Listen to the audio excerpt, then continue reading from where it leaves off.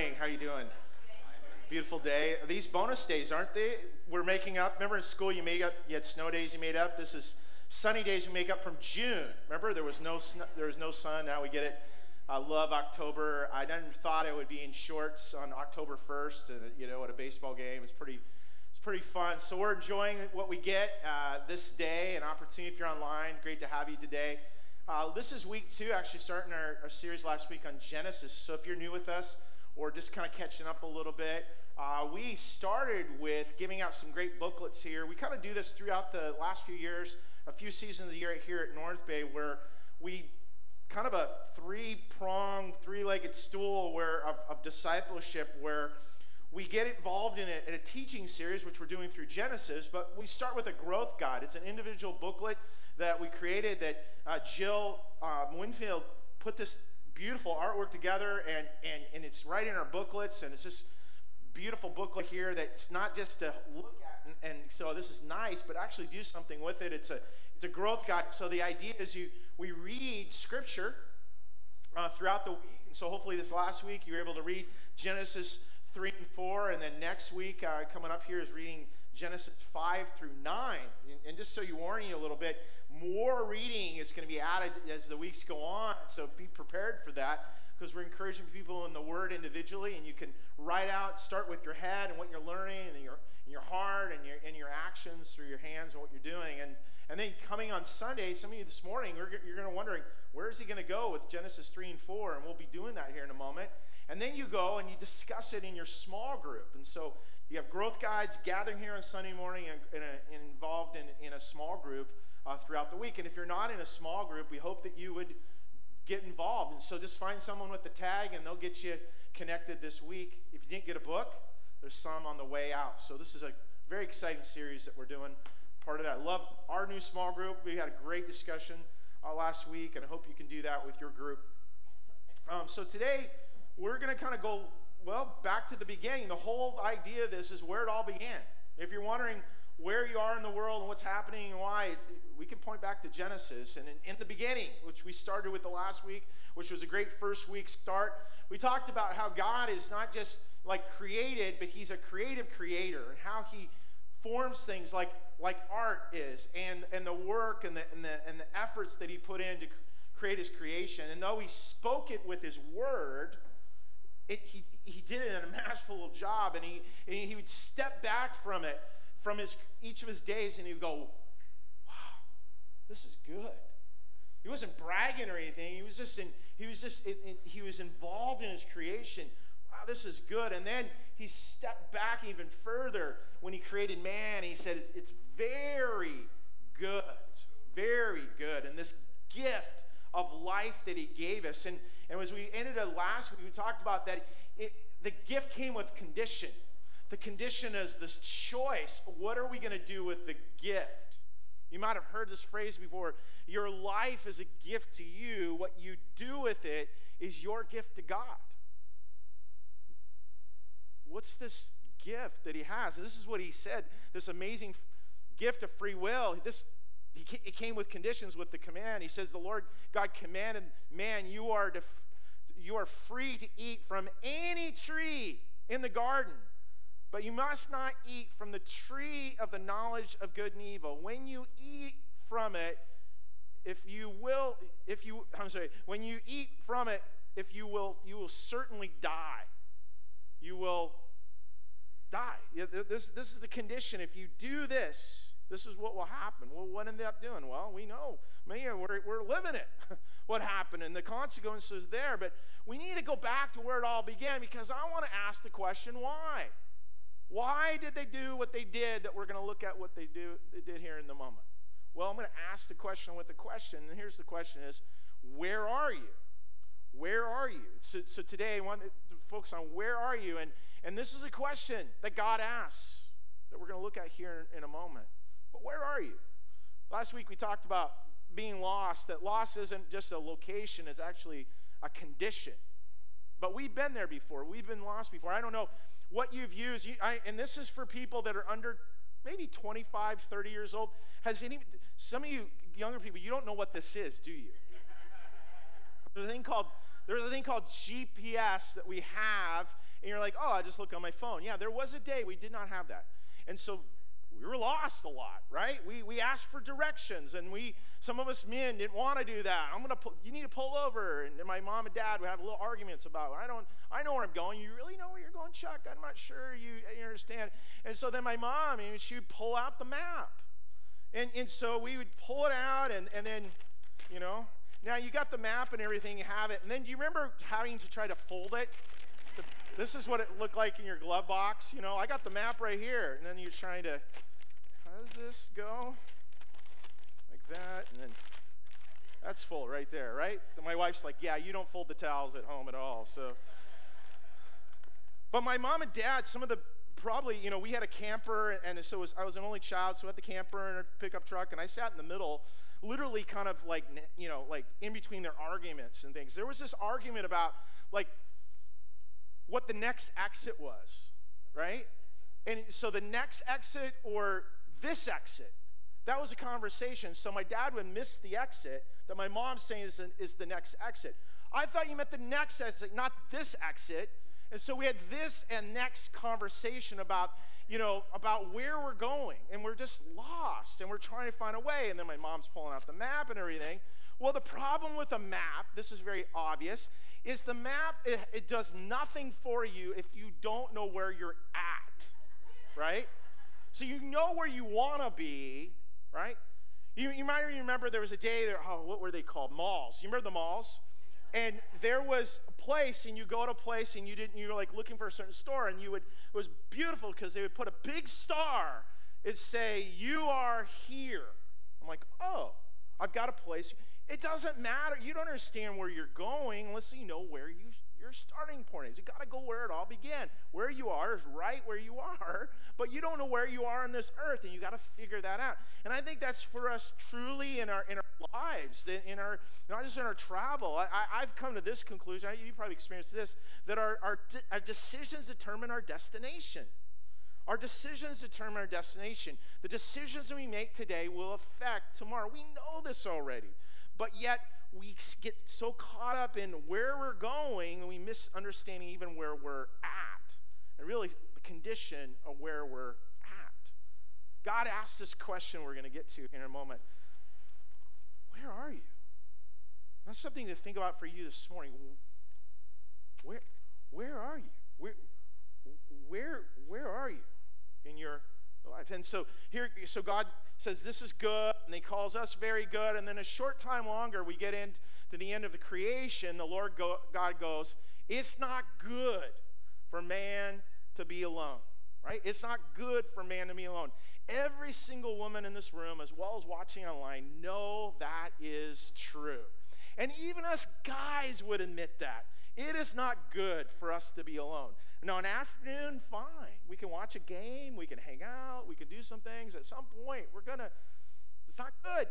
It's not good. And I find it's interesting here that God is coming along, and he's saying, okay, good, not good. What are we going to do with this? And it's interesting in the Hebrew. I think it's hilarious. In the Hebrew, the word for man, when you read in it, if you're reading Hebrew, it's Adam, which we get the word Adam from. But it literally means this: lowly, blood-flowing dirt creature. Did you know that? That word, lowly, blood-flowing dirt creature. So, God shaped man, he breathed life to him, so you get the idea of that. But I think that's the ultimate insult to a guy, right? To call that, imagine going to a bar and, hey, you lowly, blood-flowing dirt creature, how the heck are you, right? And that's kind of how man alone functions, right? There's a lesser version of a person when that happens. And God's like, this can't be. We got to do something. We got to fix this.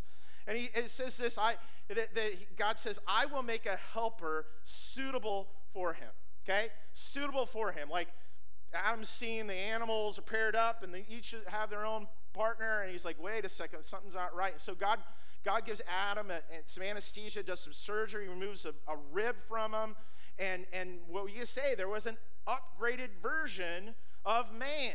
And the oldest dad joke in the world, here it is.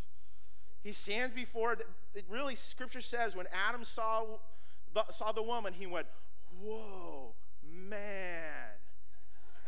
And we all groan, right? The oldest dad joke in the world. But really, this is what he says. Is the man said, this is now bone of my bone and flesh of my flesh. She will be called woman, for she was taken from man. Eve's role here is this helpmate. And so, ladies, before you throw anything at me about that, what that is, like I'm supposed to serve the man and do all that, here's what it is. That it literally means helper, means surrounder, which not an English word, protector. Protector of the man. What is she protecting him? Where does she come from? The rib. Protector of man's heart. Now you're thinking like, wait a second, I thought the man was the protector. Well, on the outside, sure. But actually, the work of a woman is, in relationship and a husband, is to protect the heart. Why? Because men have fragile egos.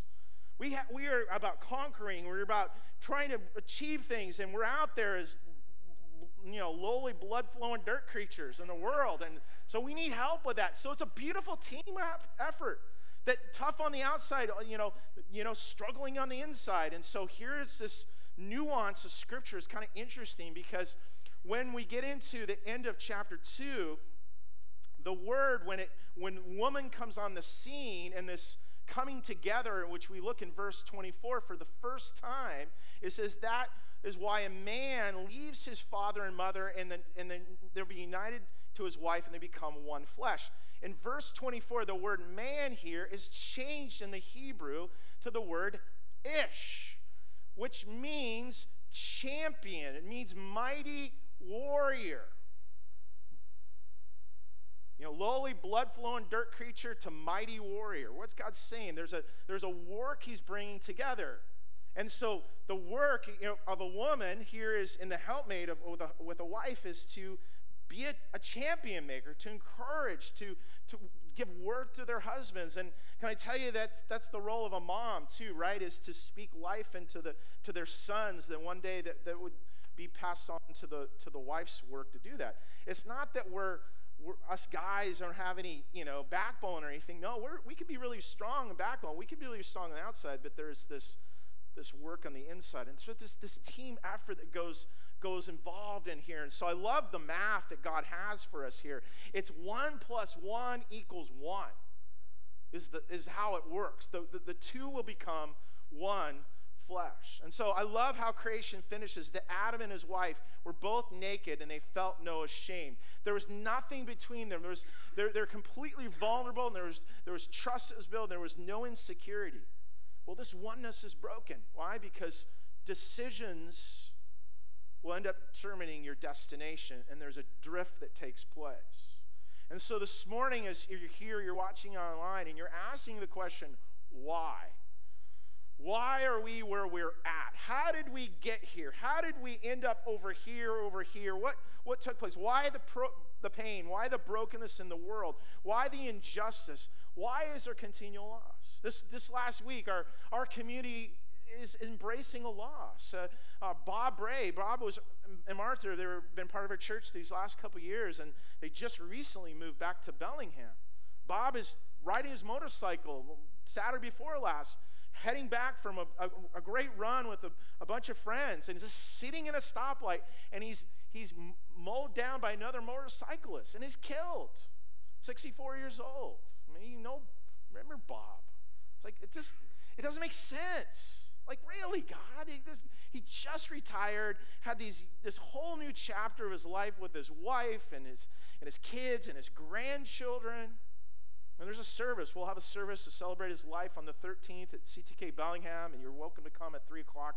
If you know Bob and to be a part of that, I think it would be really great. And Martha knows, as I talked with her the other day, she knows there's a church here. She calls us her COVID church here out in the Bay, that we're praying for her, encouraging her. But man, why? It all stems back to we go to Genesis 3. That we're issued to the greatest issue of mankind, and that was sin entered the world. And in our world today, sin is such a cultural reject word, right? People don't even want to talk about sin. Sin, they don't even have a context for it. And yet, we cannot deny the effects of sin. And so, as we get into this downfall, if we get into this decisions that were made that just cause so much havoc in our life, I want to get under it a little bit for you and I to look at some temptations, some traits of temptations that we also have to be careful about and subject ourselves to in this fallen, broken world that we already live in. And so I want to do that. And the first fill-in you can put in here today, if you're taking notes, I encourage you to do that. You can use that, and you can be really smart in your small group because, what you talked about there, you're keeping track of it, but it can actually contribute to your conversations you have this week and for yourself. Is this first is, there's a distrusting of God by doubting his goodness. One of the things of temptation is there is this distrusting of God by doubting his goodness. There's this erosion of trust that happens at the very beginning here.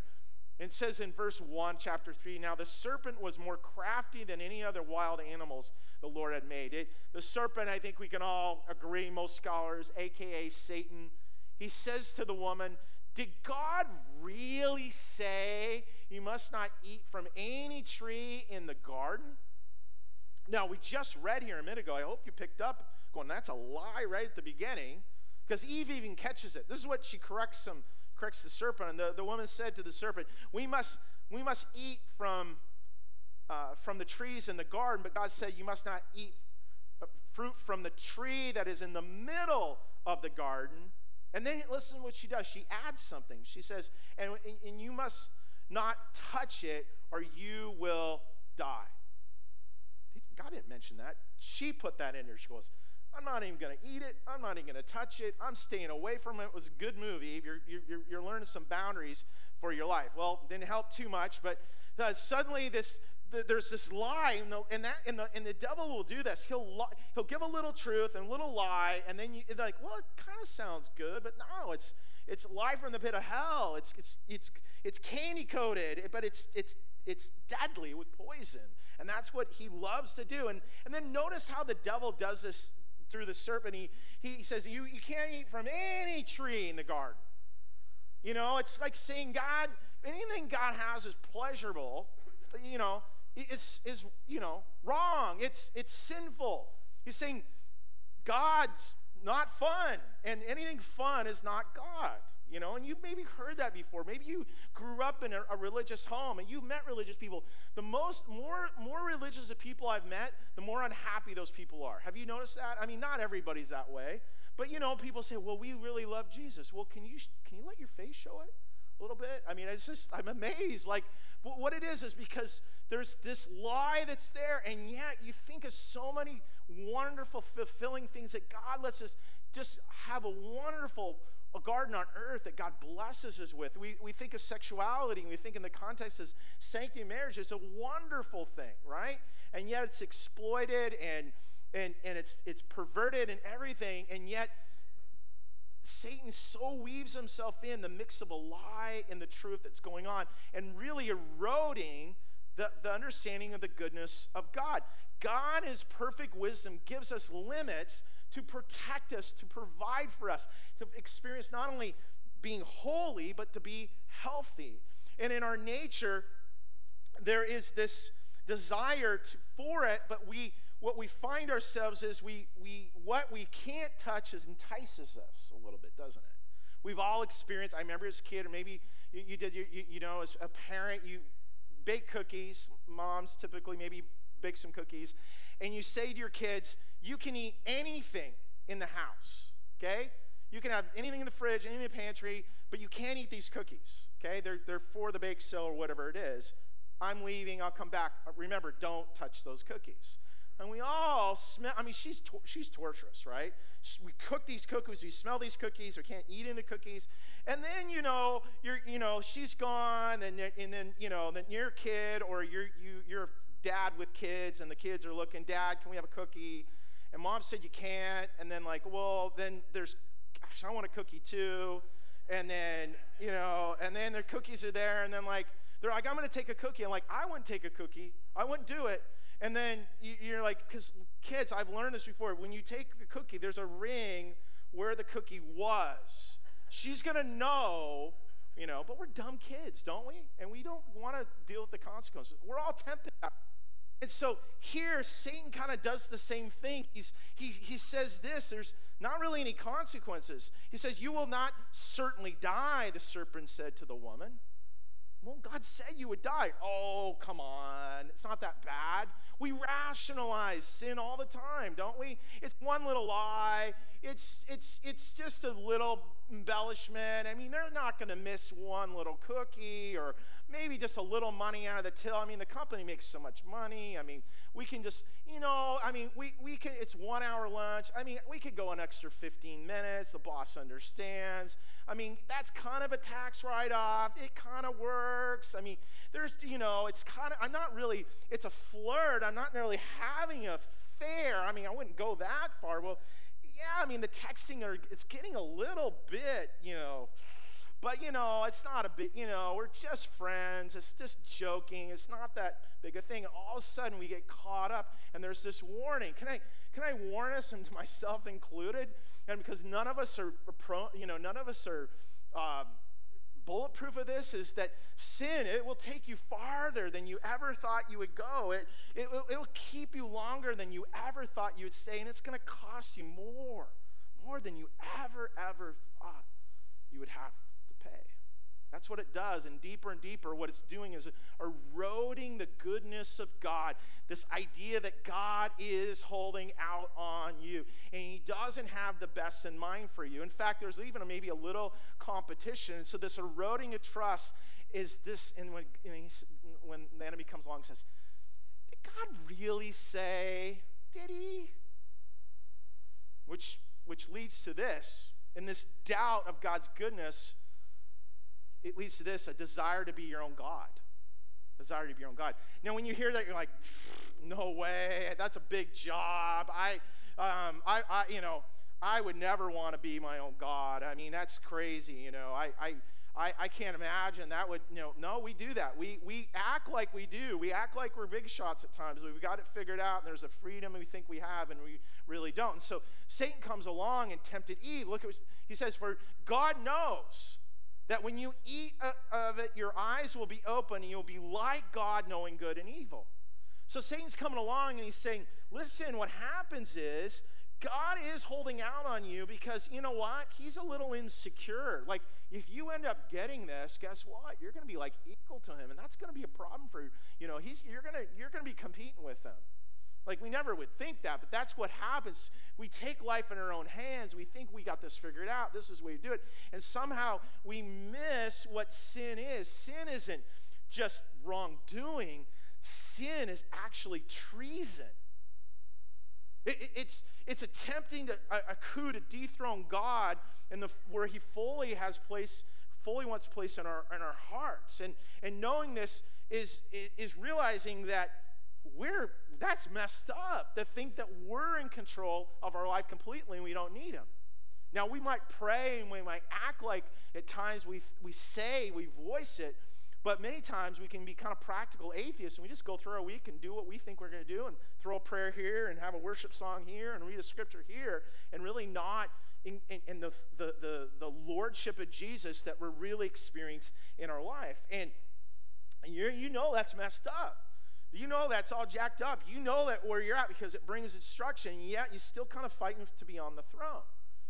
Some of you have gone through 12 steps. How many know you can't do the 11 steps at all until you do it with the first step? Is admitting you are your life is unmanageable, and that you are needing of God himself. And so here we are, taking our life in our own hands. That's Eve does. This is what she does. It says, when the woman saw the tree was good for food, and it was delight to the eyes, and the tree was to be desired to make one wise, she took of it its fruit and ate. She gave some to her husband who was with her, and he ate. The verses here, it's interesting because Eve is tempted, but it's Adam who received the command not to eat of the tree. Do you notice that? What happened? The man messed up. He did not give warning, and here she was subject. He was supposed to. Here she's trying to protect the inside of him, and he didn't protect the outside. And here it is. And here what happens. What happens is these types of temptations. It was giving in to the lust of the flesh. It was something she wanted. appealing to her. And there's so much in her life that we look at in this lust of the flesh that we need it, something we have to have in our life. It was the lust of the eye. It looked pleasurable to her. You've heard of FOMO, fear of missing out. Like, I didn't think I needed that until my neighbor got that. Now that looks appealing. You know, the temptation to be your own God, that you would be like him, and that's this pride of life. And so it's the lust of the flesh and the lust of the eye and the pride of life. By the way, Jesus in the temptation, and when he's tempted in the desert, overcame all three of those as a model to us. And yet they gave into it at that moment, which leads to this, a desire to save yourself. A desire to save yourself. The eyes of both were opened, and they knew they were naked. They sewed fig leaves together and made themselves loincloths. What's interesting here is they literally covered their you-know-whats when they sinned. They literally had, in their own mind, had to bring provision for themselves to compensate for this massive sin they did. And we can do that a lot. We try to fix ourselves. We mess up and then we cover ourselves and we cover it up and we push it under the rug, or we put another lie on top of it, and we do different things. We don't want to be known for what we've done, and we try to be our own boss. And this is really kind of the first man-made religious system. They were trying to fix their brokenness by covering their own sin, and it didn't work. And so even in the state of brokenness, this massive sin, here's so powerful. What I love about the story, in fact, the best part for me is in the creation story is this. This is the first encounter that God is having with them after they sin. This is what it says. Then man and his wife heard the sound of the Lord God as walking in the garden in the cool of the day. What was happening? It's a beautiful picture here.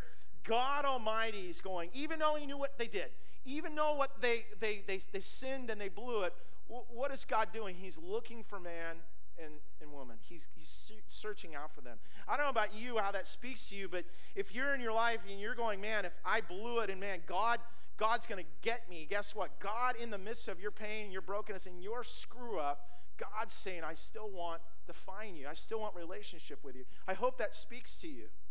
But what did they do? Well, we learned that decisions determine our destination. Adam and Eve, when they sinned, they ran. Verse 8, it says, they hid from the Lord God among the trees of the garden. What are they doing? They felt shame, and so they not only separate. I mean, they basically ran, and they hid. I mean, they even hid. In some ways, they hid from one another. As we look at this, shame will do that. Shame twists the truth. It creates this false narrative that we screwed up, and there's no returning back, and we can wallow in this place. But here's what I love about verse 9. Here's what's so powerful about it, that this is so beautiful, is that God comes and searches after him and asks a question. And the question is not, what have you done? God asks this question that's so beautiful. He just asks them the question, where are you? Where are you? That's what he asked him. He's going to get to what you've done here in a moment, right? We got to deal with it. He loves us enough not to leave us in a place of brokenness. But where are you? What a beautiful expression of God's grace in the midst of this. He's pursuing them. He wants to deal with what needs to be dealt with, but he starts with the relationship first. What a model for all of us as a parent, as a boss, as a place. And yeah, we need to deal with, and there's a discipline that's involved, but we start with the relationship first. Where are you? Where are you? Not even like, where are you hiding in the bushes, but where are you? Where are you? I love how that speaks to us. And they answer. This is what they answer. I heard you in the garden. I was afraid because I was naked. What was happening? He's already identifying his shame and his brokenness and exposure. And so he hid, and that's what we do when we find his shame. But we'll get exposed at one point, and then what does shame turn to? It turns to blame. For after that, he asks, have you eaten? Here it comes the truth, from the tree that I command you not to eat from. Here's his response. Man says, I did it, I screwed up, I messed up, it's over, it's all on me. Nope. Nope. Man says, the woman you put me here with, she gave me something some of the fruit in the tree, and I ate it. Remember, God told Adam, don't eat from it. Hey, honey, how was your day? Oh, good. Did you get any? Did you talk to anybody today? No. Well, it was fine. Nothing. Good. He failed to communicate. Oh, by the way, I had a conversation with God Almighty. And you know that one tree that looks really, really good? Yeah, we're not supposed to eat from that. Nowhere do we see that passed on that Adam did. And here she was left hanging. And then he blames her. Then he throws her under the bus. Pretty interesting, isn't it? Well, Eve goes and confronts him with blame. She passes it on. The serpent deceived me and I ate it, right? The devil made me do it. Remember, the dog ate my homework, or nowadays, the dog ate my laptop, or whatever, right?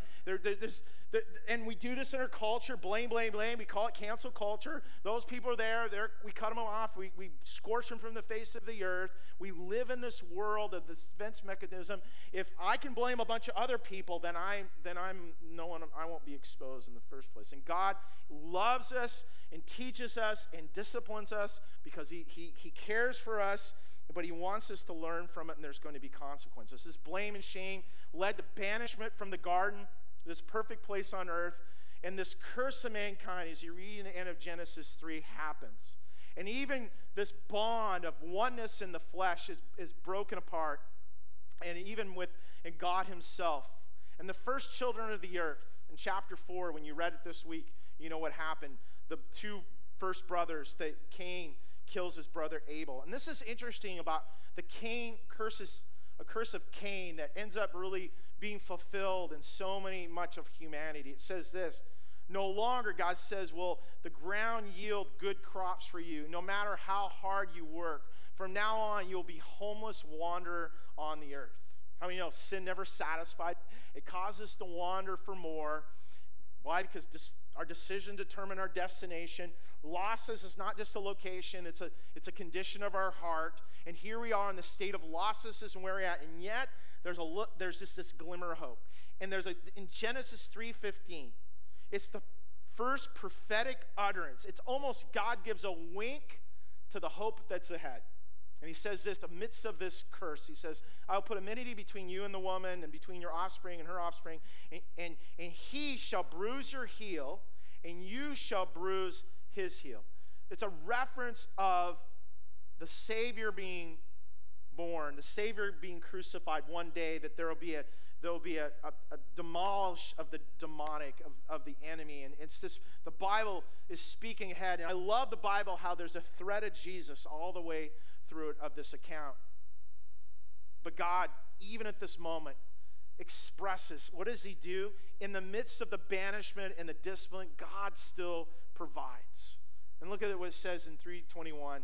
The Lord God made garments of skin for Adam and his wife and clothed them.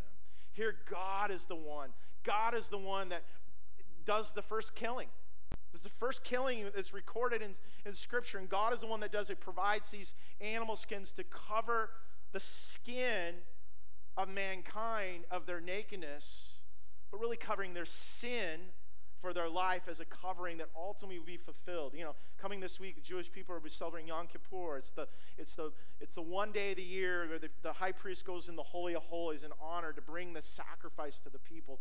Jesus is not needed to be done any longer because Jesus was the ultimate sacrifice, the high priest that brought himself when he died on the cross once and for all. That Jesus, it was all prophetic leading up to this place. And as our team comes, as we close this morning, I want you to think about, I'm just ask this question: where are you? Where are you in this? Where are you in this of what God's providing, what he's done? And I was thinking about this week how God's really into gardens. You notice that? We got the Garden of Eden, and then we got the Garden of Gethsemane. Here, Jesus is coming up to this end of his life, and he's faced with a choice in the garden. Just like Adam and Eve were faced a choice, Jesus is faced. Well, Paul in Romans says that's Jesus is the second Adam. The first Adam messed up. Second Adam comes along, and Jesus has his choice, though, as well in a garden. Do I go God's way, or do I go my own way? Because he was human as well as God, and he wrestled with this. Lord, if there's a way, if you could take this cup from me, if not my will, Lord, yours be done. And he chose God's way and brought redemption. But it's interesting, even in the garden, his disciples, he basically asked them, where are you? How come you're not with me? Can't you pray with me? And they bailed on him as humanity bails because it can't save itself. And yet Jesus then ultimately went to the cross. And then the third day he rose again, as we know, in a garden tomb. And one of his faithful followers is coming to the tomb, and she's weeping and crying. She sees the empty tomb and wondering what had happened. And she has a conversation with a gardener. She thought it was a gardener. I said, Lord, they took our Lord, and we don't know where they put him. And then the gardener, aka Jesus, says, Mary. At this moment, this beautiful place of this garden connection where Jesus is saying, here I am. As we go to prayer this morning, where are you? Like, I don't know. It's not about location. It's not like a star on a map. It's, where are you? Where are you? Jesus is asking the same question right here. All that he's done, all he's accomplished, there's nothing you can do. You can't be God. There's nothing you can earn. God has proven his goodness. He's proven his faithfulness. He accomplished everything to be accomplished. And now you're at this place. God is asking you this question, where are you? But here's the beautiful thing about it. Jesus answers us with this. Here I am. I stand at the door and knock. If anyone hears my voice, opens the door, I'll come in with him and he with me. It's done. It's this invitation. Wherever you are, Jesus says, here I am. Your decisions will determine your destination. Where it all begins is right here. Where it all begins is right here. Will you pray with me?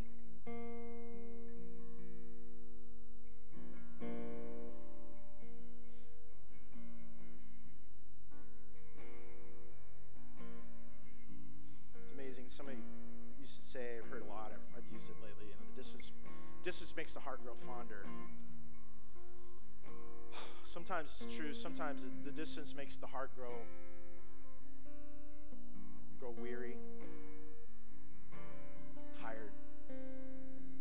Distance leads to shame and brokenness and depression. Lord, we're so grateful that the distance isn't geographic. The distance is just relationship. Lord, we all know what it feels like to live with people that we're close to physically but feel miles away. And I just sense this morning that there's some here that are in proximity of you, but they're not in close relationship with you. And Lord, you haven't moved. You are who you are.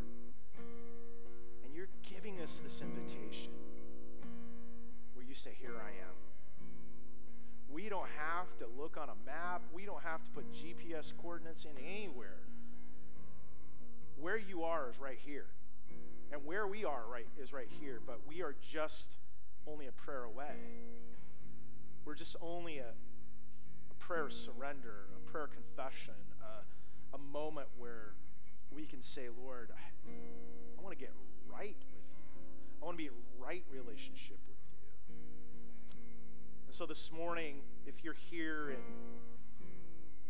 and you say that God's distant, that you've moved, you would admit you moved, you need to come to the conclusion that God's good, that he has the best, he did everything for you through the cross and through the resurrection. You don't need anything else from God. He's provided it all.